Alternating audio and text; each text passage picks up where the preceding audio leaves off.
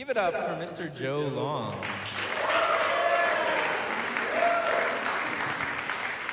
Good evening, everybody. Thank you for being here tonight. As Tyler said, if we haven't met already, my name is Joe. I'm one of the pastors here at Vineyard Covington, and it is so great to see you. I'm so happy you're here.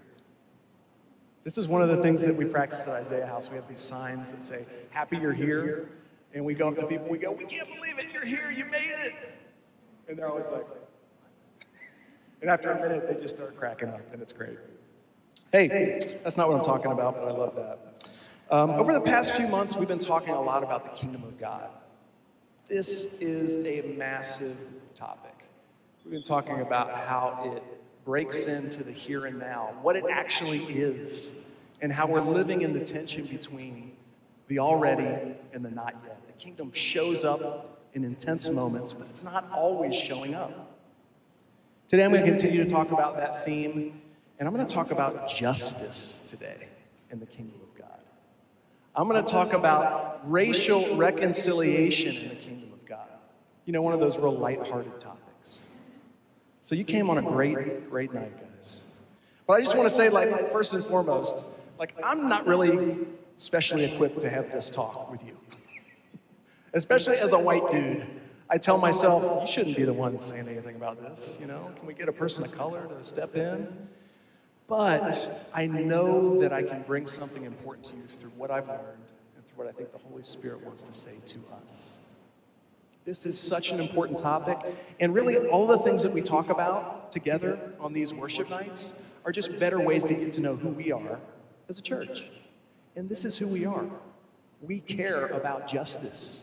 We care about reconciliation. So we're going to talk about it today. Again, this is not something we're going to be able to get into the weeds deeply. There's just so much here.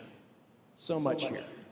And we can't do like 8-week series because we meet once a month, right? So that makes it a little tricky.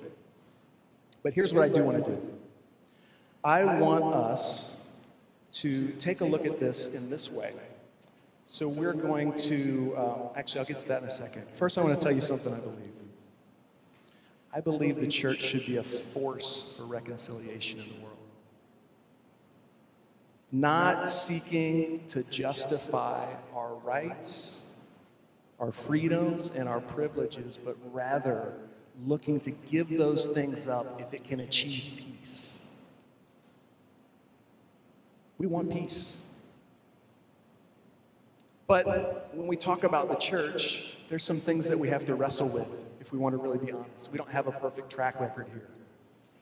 Some might say we've got a kind of poor track record. According to a Barna study from just a few years ago, 56% of white evangelicals believe that people of color are put at a social disadvantage as a result of their race. 56% believe that to be true. However, same study said that 94% of those people agree with this statement. Churches play an important role in racial reconciliation. Those two things don't line up too well, do they? We've got to wrestle with that stuff. Because basically what it's saying is evangelicals that are white are the least likely demographic to believe racism is a problem in our society, but they're also the most likely demographic to say the church needs to take hold of it and help fix it. We've got to wrestle with this stuff if we want to learn. And I can't speak for all churches, but I know that our church wants to be a church of reconcilers. And the way I want to define that today is just that being a reconciler is a peacemaker. This is what we want to be. We want to be peacemakers in the kingdom. And when I think about this topic of racial reconciliation in the kingdom, I think it ties in really perfectly. Because the kingdom and our king are all about reconciling things back to the way that they were intended to be. Right? When the kingdom comes, everything gets reconciled to its original design. And that includes this topic. We want to be just like Jesus, reconcilers. And the upside down kingdom is something we talk about. If you think about the kingdoms of the world, the kingdom of God is the opposite. We put the peacemakers on the front line of the war. We put the worshipers up front to lead the charge into battle. I want to define racial reconciliation. It's going to come up on our screen. Can you believe it? We got slides. I know. They said it couldn't be done. Dr. Brenda Salter McNeil, who's an author and a great teacher on the subject, says, reconciliation is an ongoing spiritual process involving forgiveness, repentance, and justice that restores broken relationships and systems to reflect God's original intention for all creation to flourish. Just want that to sink in. That's a good one. I love that she says it's a spiritual process. I love that she mentions forgiveness, repentance, and justice. And I love that she says that these things get restored relationally and systemically. So here's what I want to do with the rest of our time. I want us to listen culturally and then respond spiritually or biblically to this topic. So we're going to take some time listening, and then we're going to take some time figuring out how to form a good response to this really difficult topic, but that's really, really important. So can we pray so I don't mess this up too bad? Lord, we just invite even more of your presence here. Holy Spirit, come. Just pray that you would open ears and eyes and minds and hearts to what you want to say about this. Just pray against any spirit of judgment that would want to try to get a foothold here. You're not welcome here. We just ask for your reconciling peace, Lord. Amen. I should have got a bottle of water that I didn't need to open every time, shouldn't I? I will. Okay. You ready to listen culturally? What does that even mean, to listen culturally? Well, to me, a lot of it just means that we need to be aware of what's going on around us, right? We need to be able to listen to the stories of the people around us. We need to be able to look back at our history. I am the type of learner that loves to listen by gathering information. I'm Enneagram 5. If you know, you know, all right? Information junkie right here. So I love statistics, and I love documentaries, and I love books, probably more than all that. And so there's a lot out there that we can learn from these sources. We can listen and gain a lot of knowledge on this subject matter through those sources. And another way that we can listen is to really look deep into the history of our nation. I'm only going to be able to skim the surface on this. I'm going to keep saying that. I got a feeling. But I want you to remember something, because I'm going to hit a couple of hard historical events really quickly. They're not going to get enough time here, but I want you to hear it. I want you to listen culturally to these things. And here's what this isn't. This is not to generate pity for our black and brown brothers and sisters. This is not to generate guilt for white folks like me. It's to inspire deep lament for the generational sins that continue to haunt our country to this day.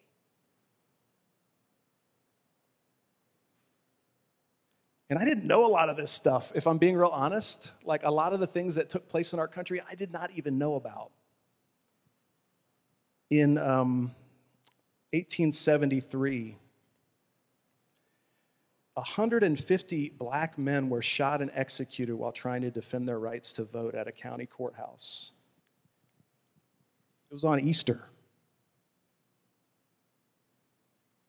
In June of 1921, there was a raid on what was called Black Wall Street in Tulsa, Oklahoma, that resulted in the deaths of hundreds of men and women and children.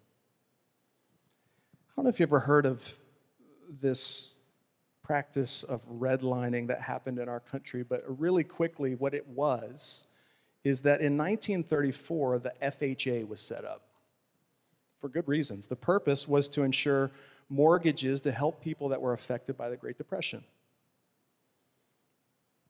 help them buy homes. However, they color-coded and rated neighborhoods to determine who was worthy of receiving a loan and who wasn't. White neighborhoods scored A ratings and were colored green. Black neighborhoods were scored D ratings and were colored red. And from 1934 to 1968, 98% of the home loans, I told you I like stats, were exclusively given to white families. In other words, the single greatest redistribution of wealth in our country excluded Black Americans almost entirely. I don't know about you, but this is a way that my family built wealth over time, buying and selling homes. It's still a great way to build wealth.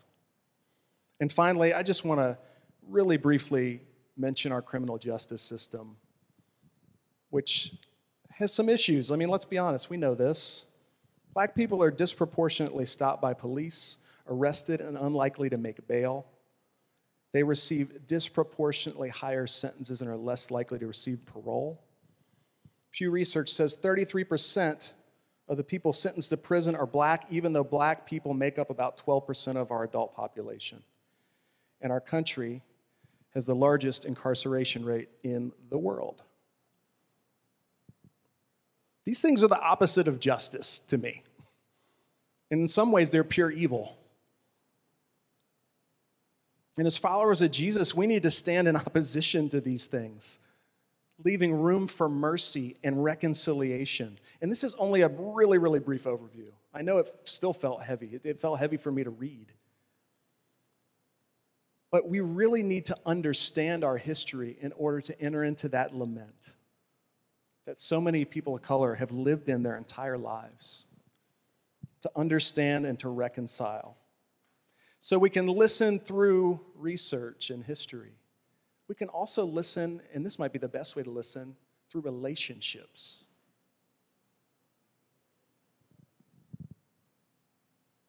And what does that look like? Well, it simply, in many ways, just looks like spending time with people that look different than you. I don't know about you, but last year when things were going crazy after the killing of George Floyd, I was able to have some really valuable conversations with people of color in my life.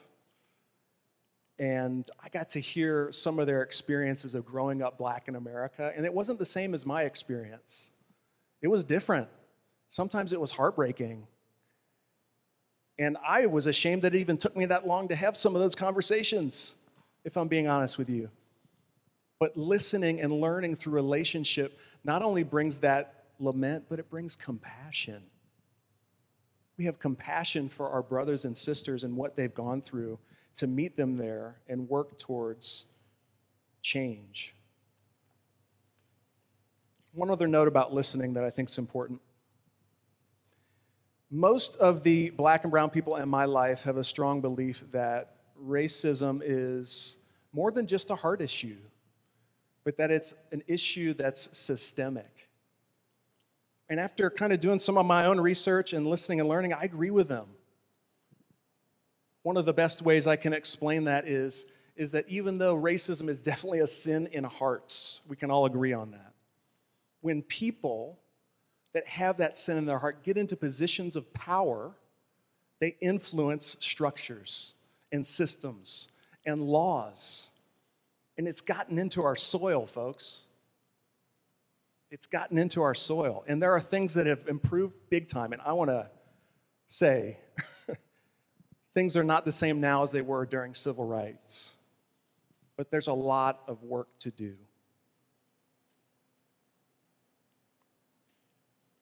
All right. I know it's heavy. Thanks for sticking with me on this. Now, what does the Bible say? You know, I was going to get to this. This is where we really want to start going on the upward trajectory here in the talk, okay? We want to recognize that justice is rooted in God's character and in His creation. It's who He is. I'm going to rattle off some scriptures here because there's so many, so I'm just going to kind of go really quick. Here's one, Deuteronomy 32:4. It says, He is the rock. His works are perfect and all His ways are just. a faithful God who does no wrong. Upright and just is he. Psalm 11 says, the Lord is righteous and he loves justice. Psalm 146 says, the maker of heaven and earth upholds the cause of the oppressed and loves righteousness. Isaiah 5 says, the Lord Almighty will be exalted by his justice. And Psalm 10 talks about how God's character includes a zeal for justice that leads him to love tenderly those that are socially oppressed. This is who God is. And what about Jesus? I mean, he's God with skin on. He walked the earth and was the best representation in a human body of what God is, right? Well, I love what Jesus does in multiple stories here, but I just want to mention a few really quick. Mark 12 is such an awesome passage. You guys know the story. It's when there's a scribe and he's asking Jesus, like, what's the greatest commandment? Tell me what's the best one and what's number one if you had to pick one. And Jesus says, what? Love the Lord your God with all your heart and your mind and your soul, your strength, and love your neighbor as yourself. And one of the parts of this Mark 12 passage that I never really looked at was that the scribe says to Jesus, oh, that's right, I'm in for that, yeah. And Jesus looks at him and says, the kingdom has come near to you. See, when we understand the greatest commandment, the love commandment, where Jesus takes two Old Testament passages and unites them with love, then the kingdom comes near to us. But of course, there's another story where someone says, but who's my neighbor? I know I'm supposed to love my neighbor myself, but who even is my neighbor? And Jesus launches into the Good Samaritan story, right? He says, by the way, you know who your neighbor is? The person that you least thought would be. The person most different from you. That's who your neighbor is. And they're the hero of this story that I'm about to tell. And I also love the woman at the well story because in this story where Jesus meets a Samaritan woman, he crosses racial boundaries to love on her, to read her mail, and to help her understand that he was the Messiah. He was the first person outside of the disciples that he revealed that to, a Samaritan woman. Socially, that was not how you start things. But that's what Jesus did. And you know what result? The result was not only that she experienced salvation, but her whole town did. I love how reconciliation and crossing boundary lines leads to evangelism. But we got to remember something, y'all, or at least I do. Information is not transformation, right? I know I hit you with a bunch of information just now, okay? We listen culturally. We're finding out what the Bible says about this important issue, but information is not transformation. So what do we do, man? Like, what do we do with all this? How do we transform our hearts and minds with a kingdom mindset? This is the hardest part for me. It's easy for me to sit in my info and be like, well, I know more about this now, but I'm just going to keep living life the way I've been living it and not actually do anything. And we can follow that kingdom mandate in Jesus' example at the very least.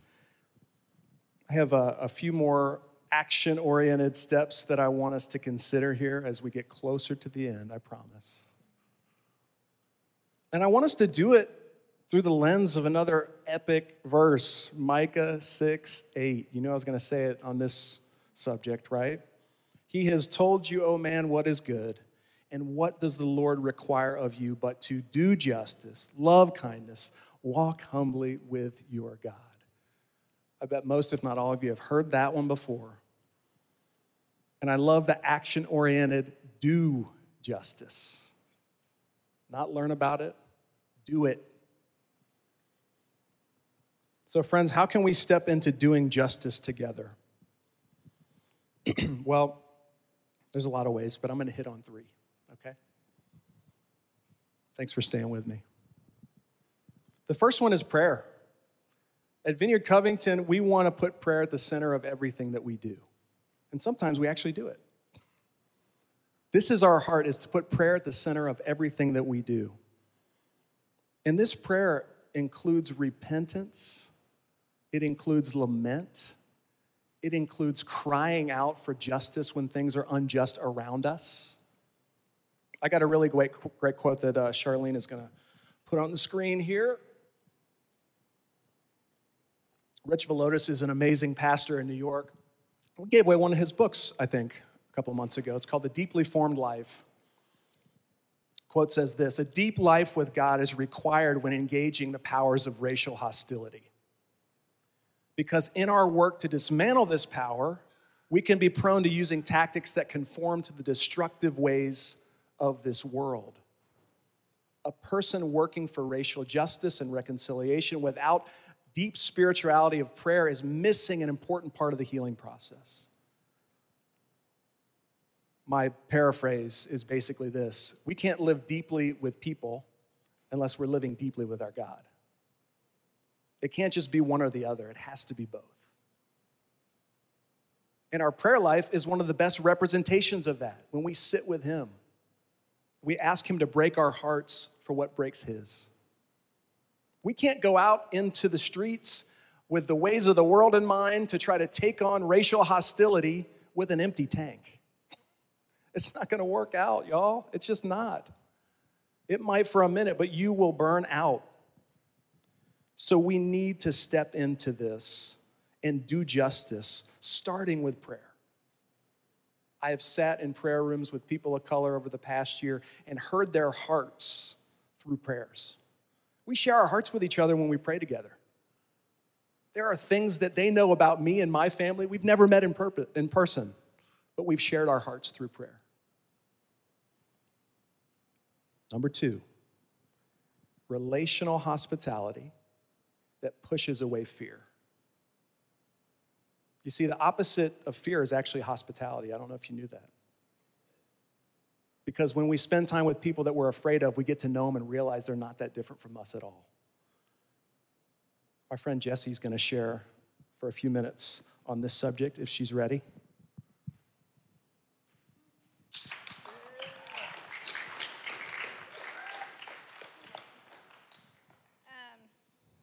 So I started feeling called to racial justice in about 2015. I was just rocking my baby to sleep, and the Holy Spirit just fell on me out of nowhere, and I just was overcome with grief and lament and just crying and crying and crying, and I was like, what, God, are you doing? I just, like, my heart was broken for specifically Black mothers, and the stuff going on in the news at the time was a lot of police shootings, and so I left that, like, God, I'm a white lady surrounded by white people, like, what am I supposed to do? What can I possibly do? And the main thing that I felt the Lord was putting on my heart was to start seeking out diversity and to repent for not seeking out those types of relationships. And so I walked away from that encounter. A few years later, I heard of a program through Crossroads called Undivided. Now it's its own nonprofit, and I got involved with them. It's a faith-based organization. We facilitate authentic conversations in diverse settings about race. And I've met so many wonderful people through that. One of the conversations from that experience was with 2 African-American men, and we were talking about the church. And my heart is like, let's bring diversity here. Like, I want to bring my Black friends to my white church and add diversity here. But what they have told me is basically they don't feel safe in a predominantly white church because a lot of people don't understand the discrimination. They don't understand their story. They don't agree with it. They don't believe it happened. And so they don't feel safe coming to my church. So I walked away from that with this like feeling of, I described it as fire in my bones. I was like so pumped. Like, I feel like God's telling me, like, go to them. So I've been trying to get my body on Sunday mornings, since we're not meeting on Sundays, into historically Black churches in Covington. a few weeks ago, I checked out a church called Lane Chapel, if you've heard of it. It's over by Carnegie. If anybody wants to join me, I'm going to start going. I went a few weeks ago. They have this keyboard player. She's 91, named Helen, and she's amazing. So if anyone wants to join me, it's great. They would love to have us. The main things, though, that I've learned about pursuing diversity and pursuing these relationships is you have to be authentic. Nobody wants to be a token. Nobody wants to be a project. And so if you're going into it like, I need diversity so that I can say I have this many black friends, like nobody wants that. Like nobody wants you to be able to prove that you're not racist because you're friends with them.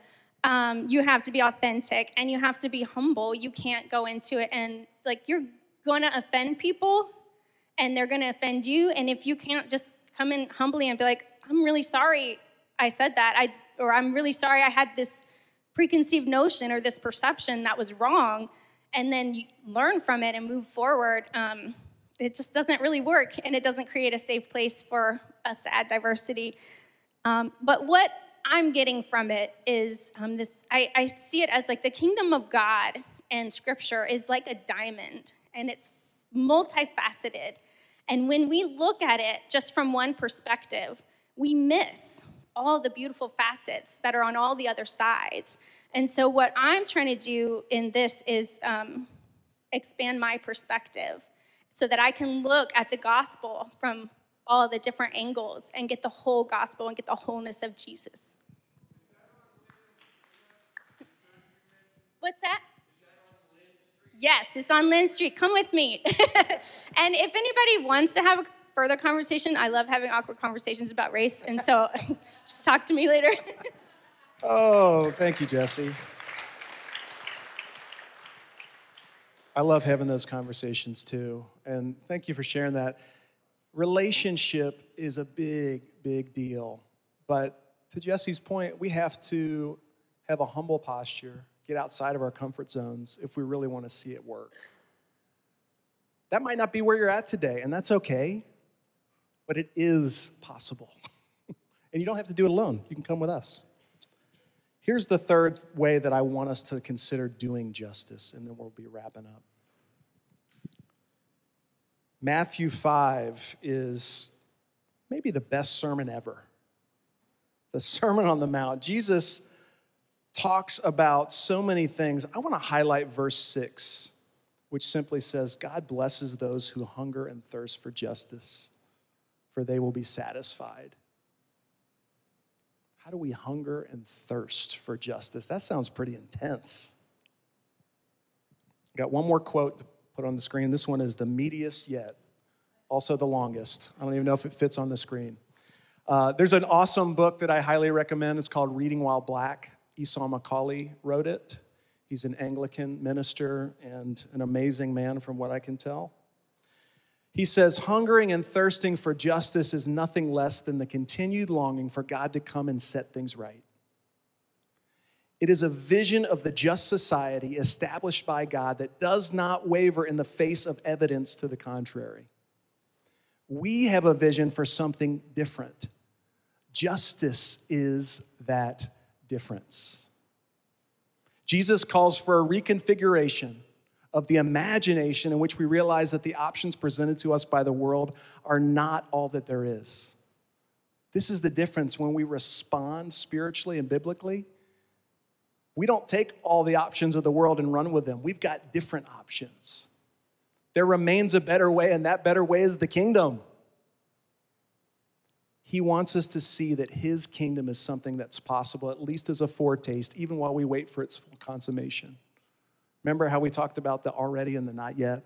Living in the tension between when things happen and sometimes when things don't. To hunger and for justice is to hope that the things that cause us to mourn do not get the last word.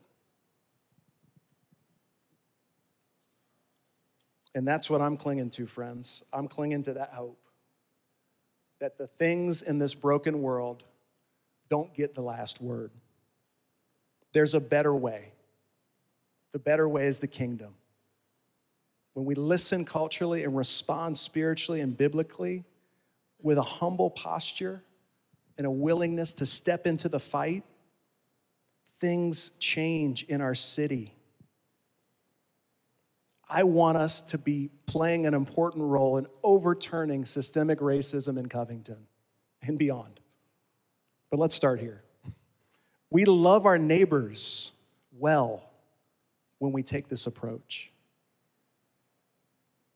So I just want to invite our worship team back up now. We're going to step into a time of communion next, and I think that this is actually a good transition for what we've been talking about here. So when we come to the communion table together, we're offered an opportunity to be cleansed brand new because of Jesus' ultimate sacrifice. He laid down his life for you and for me. And communion is part of that reminder. We take the bread, his body. We take the juice, his blood. And we're washed clean. By his stripes, we are healed. So maybe this issue isn't hitting you in any sort of way. That's okay. Communion's still good. But especially if it is, it's a good time to just be like, I haven't gotten this right in the past very well. Wash me clean, Jesus, because he'll do it over and over and over again. So